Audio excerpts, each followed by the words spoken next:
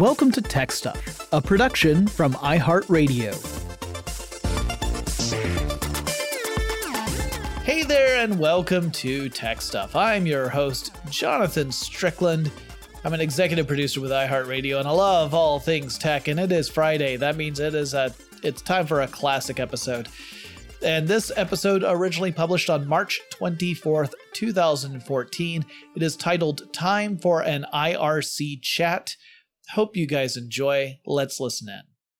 Longtime listeners of TechStuff might be thinking, we already did an episode on IRC, and you are completely correct. Jonathan and Chris did one of those way back on June 10th, 2010, called What is IRC? But it was more of a basic overview of what the service is and how it came about and how people use it.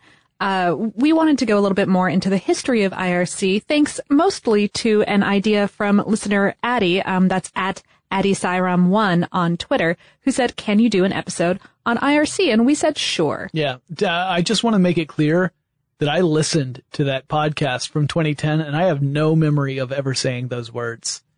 And it sounds like I'm making a joke, but I was like, I clearly recognize my voice, but there is nothing in my brain that held on to the fact that I did an episode about IRC already. So if you did listen to that episode, and you have a better memory than I do, some of this might sound familiar, but go with us.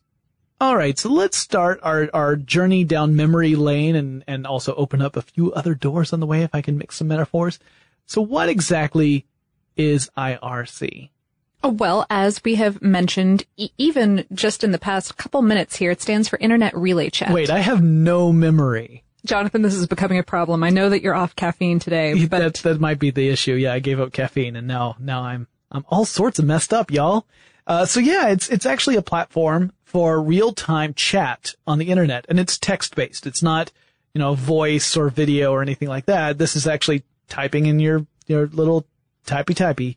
It's a type of instant messenger. It might be a phrase that people are more familiar with these days, although I would argue that most instant messengers are probably based on IRC. Yeah, IRC is also group-based as opposed to a one-on-one discussion. Right. So it's almost like if you were to go to a physical location where the people at the physical location are all interested in a particular topic, and you walk through the door and you join the conversation. Except in IRC, you can actually be in multiple rooms at the same time, having multiple conversations about multiple topics. Right, because you're going through a server. Yeah. A server that has multiple different kind of rooms, yep. Virtual rooms or channels. Exactly. And each channel has its own name. Most of the time, the channel name kind of gives you an idea of what the subject is. Some of them are general subjects. They're pretty straightforward. Yep. It's, like hashtag Firefly fans. I guess that would be people who really enjoy bugs that light up at night. That clearly must be it. Right. So, but to connect to these kind of spaces, you have to use a program, a client, an app. Yep. So you've got this client-server relationship. The server is what houses the connections, and the client is what you use to have your computer connect to the server. And these days there are much clients. Yeah, and lots of servers too. So the clients exist for all sorts of different operating systems. So you're not going to be left out. If you're saying, but I use a Mac, how could I participate in this wonderful world that is IRC? First of all, I'd say, well, you're about a decade late to this party, more than a decade late as it turns out. But also I would say don't worry, because every operating system has a host of clients you can choose from. Many have very different capabilities that are built in. Some of them are more intuitive than others, and there are also lots and lots of servers on them. And the other interesting things is that the servers can connect to each other to form networks. And in fact, that's how IRC got started. It started with a network originally, and then eventually reached the world that we're in today, where you have all these different servers and networks that some of them are not connected to each other. So in other words, there may be channels on one server that you really like and channels on another server that you really like, but those two servers aren't connected, so you have to connect to either one separately in order to access the stuff that you want. Exactly. Yeah, it's not like you can just jump from channel to channel if those servers have no connection between them. And so it's meant for, like we said, group discussions, having a big group conversation. There are ways that you can send private messages back and forth. Mm-hmm. And to communicate, you just type your text into a little text field. Think of a divided window. So the window on the top is sort of the ongoing conversation within that channel. And the window below, it's very narrow, is really a text field for you to type in. And then you can also enter in commands, IRC commands. We talked a lot about IRC commands in the 2010 episode. So I highly recommend you go and check that out if you're really interested. For one thing, the commands are dependent upon what client you use because, the different systems use slightly different phrasing. Yeah, just imagine that, think of it as evolution. And at one point, all these different client philosophies split and then evolved on their separate pathways. Which is actually exactly what happened. Yeah. Which we will talk about. Yeah. So that's the basic way that these things work. So let's talk about how this actually came to happen. It all started way back in 1988. 1988, y'all. Yeah. This is, when we mentioned that you are 10 or 20 years too late, we were not really kidding. And for the record on all of this history stuff that we're about to talk about, there are a bunch of vaguely conflicting reports about all of it because no one was really documenting it at the time. Yeah, no one was expecting this to be something that someone would be sitting in a podcast room talking about. It's the way a lot of things unfold eventually is that unless there was someone who was officially a chronicler, you just get, kind of time-ish estimations. Oh, right. So, for example, the birth of IRC is often said to be sometime around the end of August 1988, but we don't remember what the day was. Because the operative person, one Jarkko, aka Wiz, Oikarinen. I'm going to go Oikarinen. I think it's I think it's Ikarinen. Ikarinen. Okay, so here's the thing, guys. He's Finnish. There are a lot of Finnish people involved in the development of IRC, and we are Americans who have a vast ignorance on the way to pronounce Finnish names. Lauren has done her best to decipher this. I have not.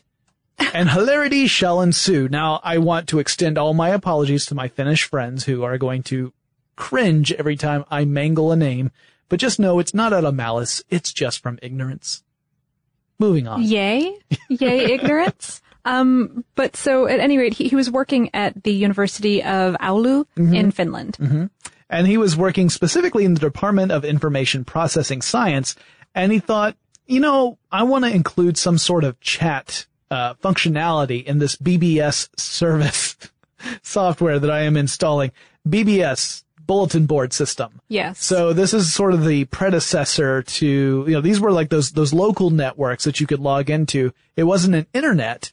It was something that you could dial directly into a BBS and get internet-like services, including things like messaging and email. Yeah. But it was usually restricted just to that BBS. So in other words, again, they were like little islands as opposed to a global internet. There was Usenet, which was a little bit more expansive, and had more group discussion kind of functions. But one of the ideas that Jarkko had was that he really wanted to integrate that into a real-time chat capacity. Right. And he started looking around for inspiration. And one of them was a BitChat client that was developed by a friend of his. He actually started borrowing parts of multi-user chat programs that were written by other people, including, and tell me if I get this one wrong, Yorki? Yes. Yorki? Oh, I don't know. Kuapala. No, I got that one wrong. And Yoka Pil. And so his friends had been working on similar ideas for other implementations. And at the end of August 1988, IRC was switched on. And it lived on a single computer. So just one computer in the world running the server software for IRC. So then you had this group of friends campaign the university to eventually allow them to release this code to a wider audience, because technically the code belonged to the university itself. And I love the way that that Jarkko talks about the development. He says, once it got up to 10 users, I knew that I wanted to let other people have a crack at this. And I thought, 10? Oh, well, the internet was it wasn't really the internet yet. The internet was the internet was just the realm of research, organizations at universities. No one outside of that really had much access to it. besides some government agencies as well. But, we plebeians out in the real world didn't have any access to it. The World Wide Web was more than a decade away. So this was early days. So 10 was actually a significant number. Yes. I just joke about it because I think of our discussion about Twitter from a few weeks ago about how the 5,000 number was so small. But 10 people. So he convinces the university to allow them to release this code to some other people. And they started getting it installed in other universities in Finland first, and they joined on, and then looked at other countries as well, but there were some issues there. Right. There were a few, like, inter-country connectivity issues, apparently. Yeah, because, at this point, again, internet's not a real thing, right? Right. So, yeah. Jarkko remembers there being specific problems connecting his networks in Finland with U.S. networks, but this wouldn't go on for very long. Yeah. There were improvements in the infrastructure going on at the same time as IRC starting to catch on in popularity. In fact, by November of that year of 1988, universities in Colorado and Oregon would become connected to the IRC network. They would set up their own servers and hook everything up together. So it was no longer solely Finnish. And what it's just getting started. I couldn't help myself. Jarkko had connected with some people through MIT's network and distributed a couple copies, and it basically just went wild. Yeah. He didn't distribute it physically to all of these people that ended up setting up their own versions, but yeah, it's actually kind of funny. Like the story about the Colorado coming online, as I understand it, one of the other universities in Finland, there was a user who was very interested in it, who then passed it on to someone who was in Colorado, who then, so it was growing organically. It wasn't like a planned out, this is how we're rolling this out. It was a viral spread. Yeah, he was just like, hey, check out this cool thing that I made. And all of a sudden he would see it pop up in other places. So that was August to November. It took very little time at all. By mid-1989, there were 40 servers worldwide. And by 1990, the average number of active servers, so 40 servers worldwide, that not all of them are necessarily active all the time. Mm-hmm. So by 1990, the number of active servers and the number of active users at any particular given time was still pretty modest. We're talking 12 users and 38 servers. Granted, the original code for IRC really only accounted for some 100 users to be connected all at the same time. Right. And furthermore, according to some numbers, around that same time, there were only 3 million people worldwide who even had access to the internet. So right. And doing something like if you've ever connected to a BBS in the old days, a lot of those original BBSs only had capacity for a couple of people to connect at a time. So for something to have the capacity to allow 100 people to communicate simultaneously was a huge deal. It was. It would turn out to not be scalable really at all, which created many problems down the line. Yes, in fact. So in August 1990, that's when one of these problems starts to rear its head, in that the IRC community suffers its first schism, but not the last one. Hey guys, we'll chat some more about IRC in just a moment, but first let's take a quick break.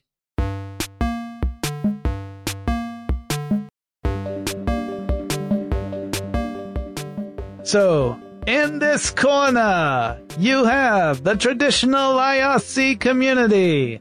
And on the other corner, you had a group that just, they didn't want people to tell them what to do.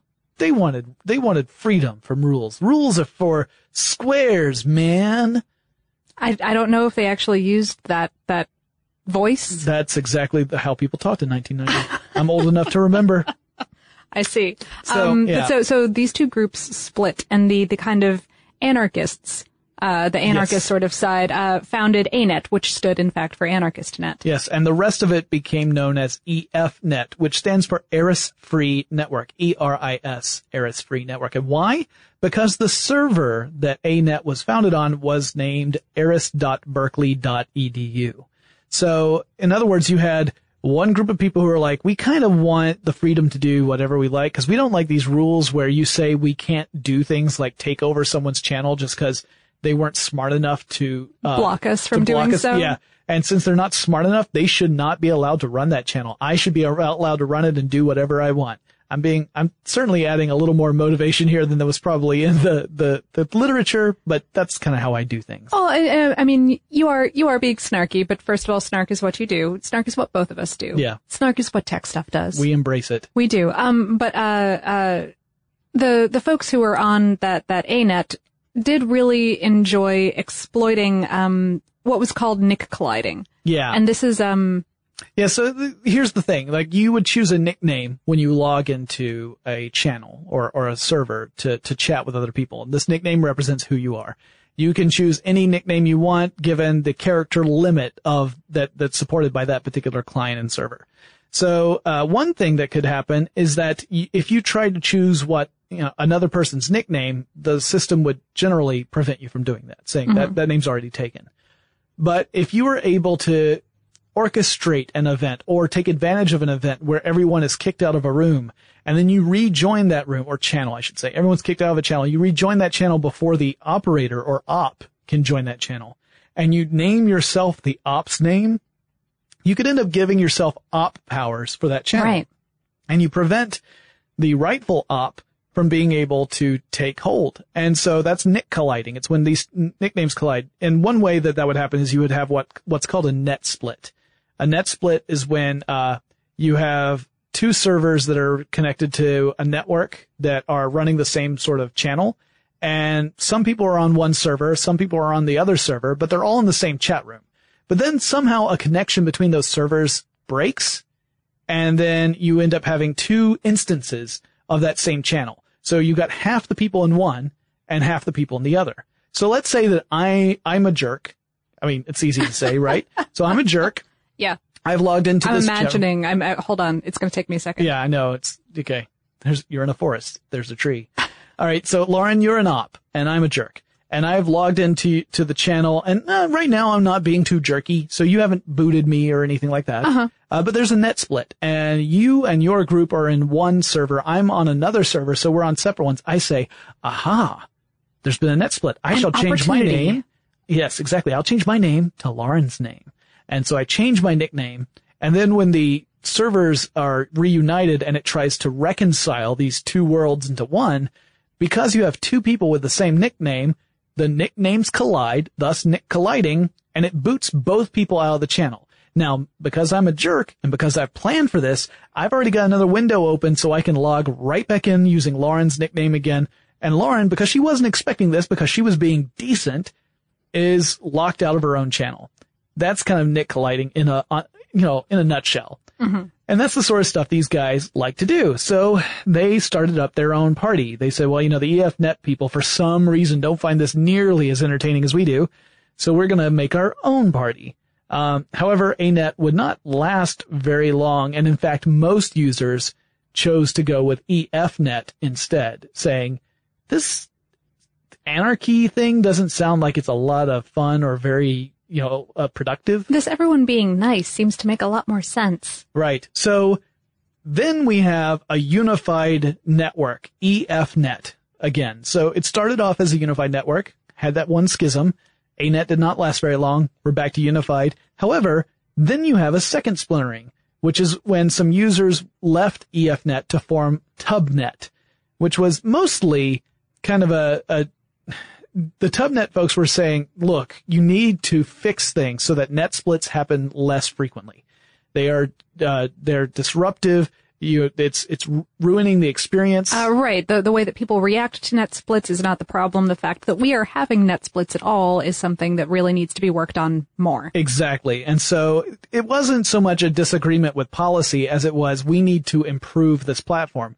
So they left, and TubNet had about 5 servers and around 100 users, but it didn't stay around very long either. People kind of migrated kind of back reabsorbed, yeah. And again, basically all of these were really scalability issues, which Jarkko himself actually listed as being just about the only thing that he would go back and change if he had it to all do over again. Right. But, again, hindsight being 2020, it was a lot harder to imagine this back when you were doing something where you had 10 people on. Absolutely. So 1991, a world event happens that ends up making IRC a very useful utility for a certain population. That was when the Gulf War broke out. And you started seeing lots of people using IRC to communicate about the war, sharing news stories, sharing information as they got it, because different parts of the world were getting reports earlier than other parts, and everyone wanted to know what was going on. Mm-hmm. And this was when they were seeing the height of their popularity in their early days. And keep in mind, again, we're talking modest numbers. So when we tell you how many users at the height of their popularity, don't snicker. Right, because for the first time in history, it was about 300 concurrent users at any given moment, and that was a big deal. Yeah. Kind of similar to how we were saying in the Twitter episode about how people were so impressed by the ability that this software gave them to tune into live reporting about an issue. Same thing. Yeah, exactly. So it was, really, to me, what this says is it's a premonition about what the internet will be and how it'll be important and how people will use it to communicate these important ideas in real time across the entire globe. And even though it was very tiny, particularly compared to something as enormous as the internet, it was kind of a proof of concept in many ways. So then another split happens, but this one was not, it was an amicable split. It wasn't something where a bunch of people were really upset. A user who used the nickname Wild Thang, and yes, that is how it's spelled, created a test network to develop bots. So these are automated accounts. Often they will create admins that are bots, and the admin bots really are just there to scan for anything that would be objectionable and react to it, so that if someone's typing in all caps, the bot can step in and say, please don't type in all caps. People were much more sensitive about that in these early days of internet. Yeah, because it was considered shouting, and no, I mean, it's still considered shouting, but it's kind of funny these days, I think, back then. If your handle is Drunk Hulk, it's hilarious. Well, but at any rate, sometimes. Yes, okay, that's fair. Okay, it's not always hilarious, but frequently. So the this approach, this split to create this area where they could test out bots, it was really just meant as a testing ground, but more and more people wanted to join it to kind of play around with things and test things out and see what else was possible. And that is how the Undernet was born. And it actually had some really useful goals. It wasn't just about playing with bots and seeing what you could program to do. It also involved ways of registering channels to users so that NIC colliding was less of a problem. The idea being that if you registered a channel to a user and you had some form of verification, like a password, that would really cut down on people being able to take over a channel without authorization. So it actually exists in parallel with EFNet. It's not trying to compete or anything. It's just kind of almost like a sandbox where people can test out things. And that's where IRC really stopped being a united network and becomes a platform that runs on different networks. This is the first time we start seeing something that can survive on its own and it's not just a flash in the pan, splinter group. Mm-hmm. So by May 1993, the IRC protocol is made available to the general public. It's no longer just something that's being spread from, one enthusiast to another. Now it's available for anyone. And the summer of 1994, we get a fork in Undernet. So we've talked about splintering with EFNet. Now Undernet itself forks, and another group called DALNet, DALNET, is born. And it was really trying to bring more stability and security to the IRC platform. Exactly. And a lot of their improvements were made by a guy named Brian Morpher Smith. So again, looking to improve the platform. I think these splits are looked upon with much more fondness by people. Everyone was trying to make it better as opposed to having like deep philosophical disagreements within the community. And then in 1996, Undernet would split again, but this time it was one of those, system problems, infrastructure problems. You see, there was a server in Australia that was part of the Undernet, but connecting from Australia to the rest of the world, there was a lot of lag. So huge delays. You would type something in, you'd hit enter. It would take, several seconds for it to transfer over. By then, whatever the topic of conversation has changed dramatically.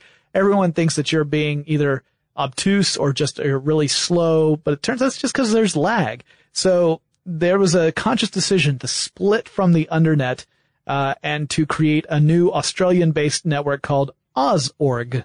Oh, so this was, again, another one of those beneficial splits that was really done for the good of the community rather than due to intra-community arguments. Exactly. Yeah. It's really, I mean, it was sad in a way because it meant that the Australians became kind of, insulated from everybody else, and everyone else was denied the pleasure of Australian company. But it was due specifically to technological, shortcomings. It had nothing to do with philosophical disagreements. Our next item on the list, however, is very much one of those angry philosophical disagreements. Yes, this is what is called the Great Split, which, I've had a few of those in bowling, and they are really a pain. But this happened in July of 1996. IRCnet splits off from EFnet.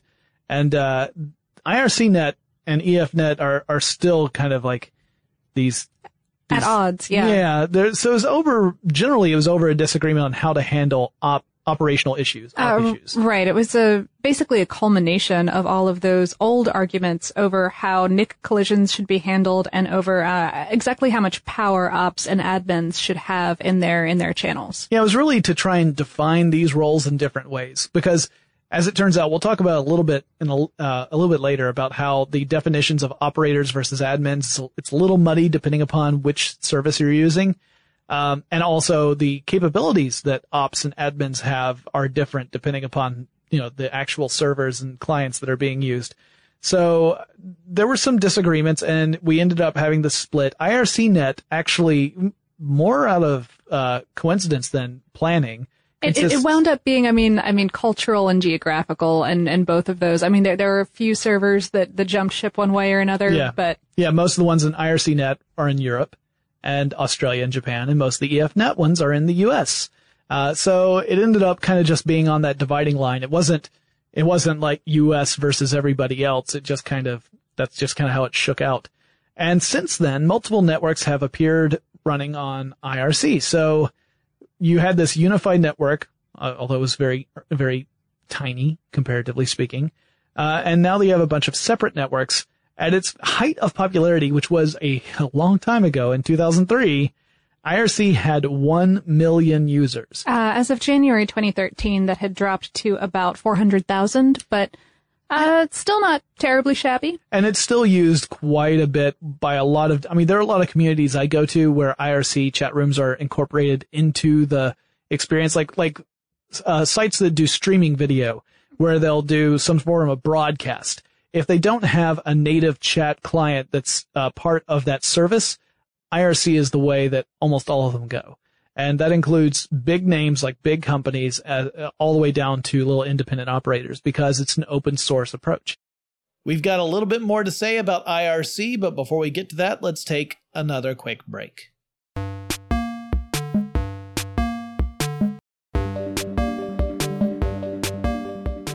Okay, so we're back, and now I'd kind of like to talk about the hierarchy of things that, like the people who are on IRC. Right.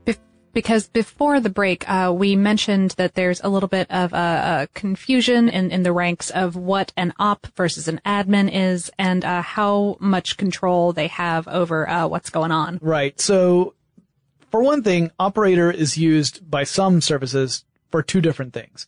An operator might be a person who has complete control of the server, which has all the stuff running on it. Or just complete control over the channel. Right. Like a specific chat room. Exactly. So you could have multiple channels on a single server, and then the operator is the person who could either be in charge of everything or in charge of just a specific channel.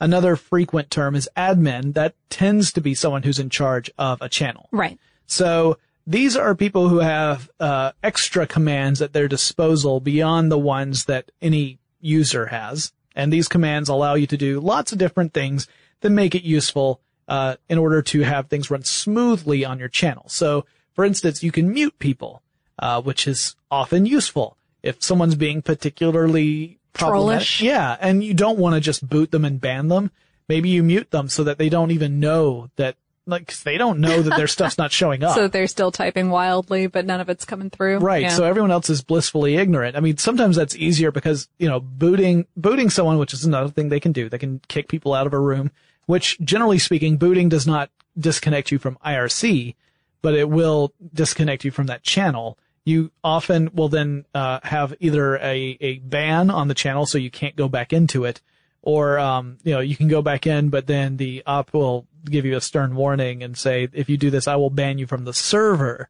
which means you don't just get banned from the channel, but the server itself. Now granted, there are ways around that if you're particularly trollish and you want to take extra effort to really be a pain in the patukas. But, that's what the mute button's for. Also, you can do moderated discussions. So a moderated discussion is where you have an admin who, picks who gets to talk when. This is really useful if you wanted to do something like a question answer session and you have someone who is addressing a group of people and then wants to take in questions, but you can't just be flooded by them. An admin may take on the role of moderator who then picks the person who will ask the question in text, and then the person, whoever's answering will then address that. So that's also very useful. And there are other commands as well. There's some confusion about what operators exactly cannot do. There are people who essentially ascribe them godlike powers and they could do anything they wanted, and that's not entirely true. There's some great resources on irc.org. If you want to go there and check it out, there's frequently asked question guides that'll answer everything, including one about what exactly can an op and can't an op do, to try and demystify it a little bit. It's an entertaining read, so I would recommend it. So let's talk a little bit about what's actually under the hood. How is this actually working?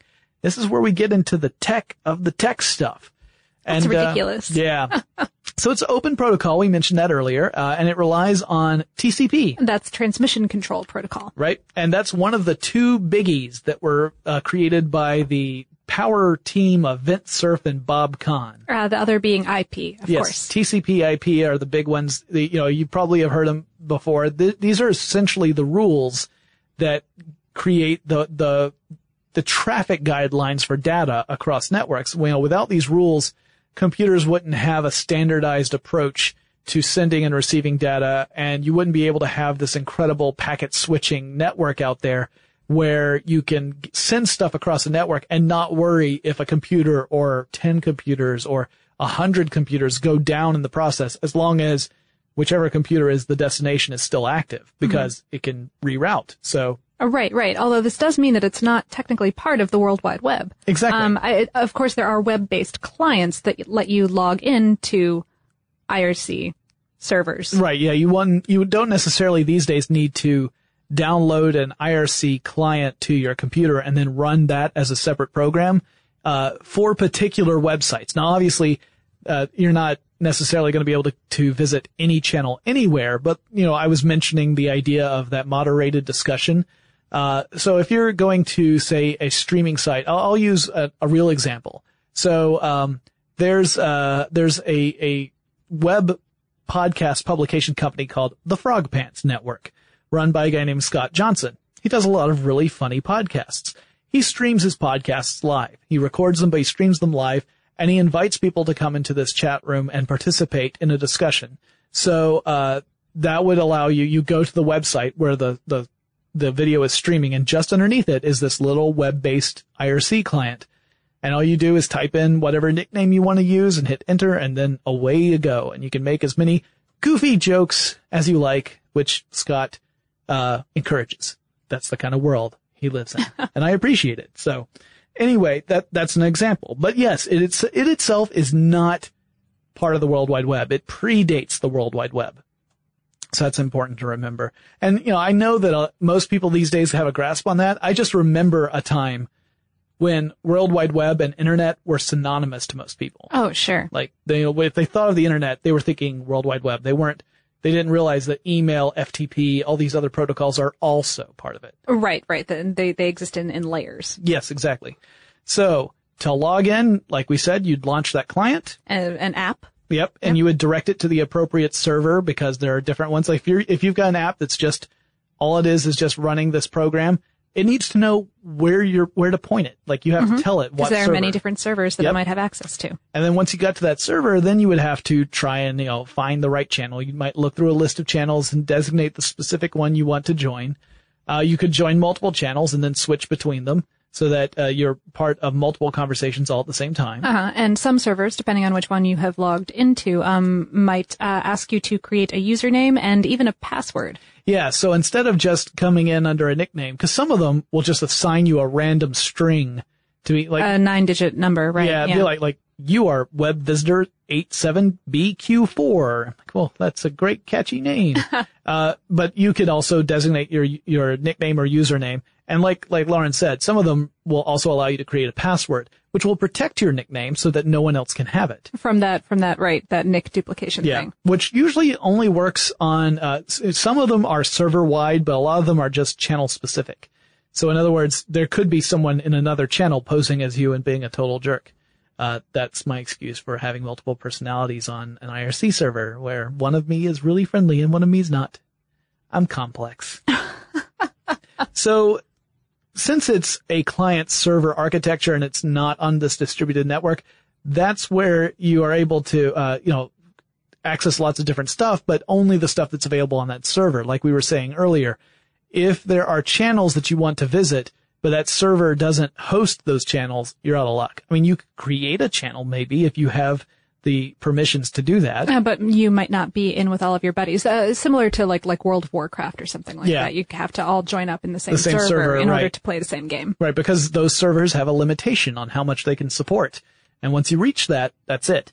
So, it's, that's also where the net split thing comes into play, because if you do have multiple servers connected together that are running the same channel and they split, that's where you get that problem I was talking about earlier, where the actual audience splits up and you end up with talking to just a fraction of the room.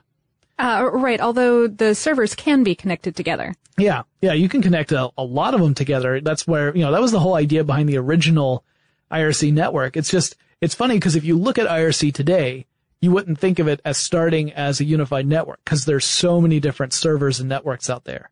So today it just looks like it was something that grew into, like it started out as islands all growing separately, but in fact it was one landmass that later broke into separate islands. Yep. But you can connect those islands back to one another, retroactively these days. If an op wants to give, his or her users access to a greater number of channels. Sure, yeah. I mean, as long as you're all running the same IRC server software, you're good to go. Once in a while, like we said, you get those broken connections. That's a bummer. And also lag is an issue. There are times where lag will be a particular problem and you find it frustrating to communicate. There's an actual command, /ping, that will tell you how long the delay is between when you type something in and how long it takes a message to go from the server and from the server back to you. Right. You can also ping other users to find out how long it takes for a message to go from you to that person and from the person back to you. So that way, if you're doing these little private messages off to the side, if someone's not responding to you, it may be because they're lagging. Yeah, you can understand whether you have in fact lost connection or if there's a lag or etc. Or if they're just ignoring you. Yes. Like if you get instead of a lag message, it just says, I'm washing my hair, just take the hint. Cause I don't have hair, guys. If I tell you I'm washing my hair, it just means I don't want to talk. Anyway, so if you listen to that 2010 episode we talked about earlier, we go into a lot more detail about the different commands that are available to your basic user and explain that why, the ones that you might find on one version, like the undernet, are different than EFnet, that are different than IRCnet. Because like we said, these all evolved separately once they split off from each other. And, it's been several decades since they were first introduced. So. Yeah. I find it really interesting that all of this time has passed and that it is still in use, perhaps not widely in use now that there are many other options that are pretty widely populated. But Jarkko himself once said in a talk with the Undernet Public Relations Committee, what makes IRC special is the sense of anonymity. The only things that you often know of the other person are those that you can conclude from the discussions. Right. So, for example, you may conclude that they have a shared interest in a particular topic, assuming that they are being genuine when they join that channel, because, trolls. Sure, but other than that, it's not like this is linked to your Facebook or your Twitter or other personally identifiable information. You don't even necessarily have to use a username that you're going to put in use anywhere else on the internet. Right. You might feel more free to express thoughts that you otherwise would feel would be, you'd be judged upon. Mm-hmm. Not even in a trollish way. I mean, just being honest and upfront. Maybe you're looking for friends who can support you in something that you don't really feel comfortable talking to the folks around you. I mean, that happens. So it certainly has a valuable place. And like I said, I still use IRC. I mean, I still, join these conversations. There are shows that I have been a guest on that have used IRC chat rooms. Oh. I love having that available and seeing what the live audience is saying during the show. Usually there's a lag of about, 10 seconds or so between what we do on the video and when people see it and are able to respond to it. Sure. So, but it's still, I mean, if a good show that does this, they'll actually incorporate user responses and they call people out and give them credit or shame them publicly, depending upon the appropriate response. But it's one of those things that enriches internet experience. Absolutely. Yeah. I have very fond memories of it from, probably about 2004 to 2008, I think is when I was using MIRC, which is the Microsoft client for it. I hope you guys enjoyed that classic episode of Tech Stuff. If you have any suggestions for future topics I should cover, let me know. The best way to do that is to hop over to Twitter and use the handle TechStuffHSW. I'll talk to you again really soon. Tech Stuff is an iHeartRadio production. For more podcasts from iHeartRadio, visit the iHeartRadio app, Apple Podcasts, or wherever you listen to your favorite shows.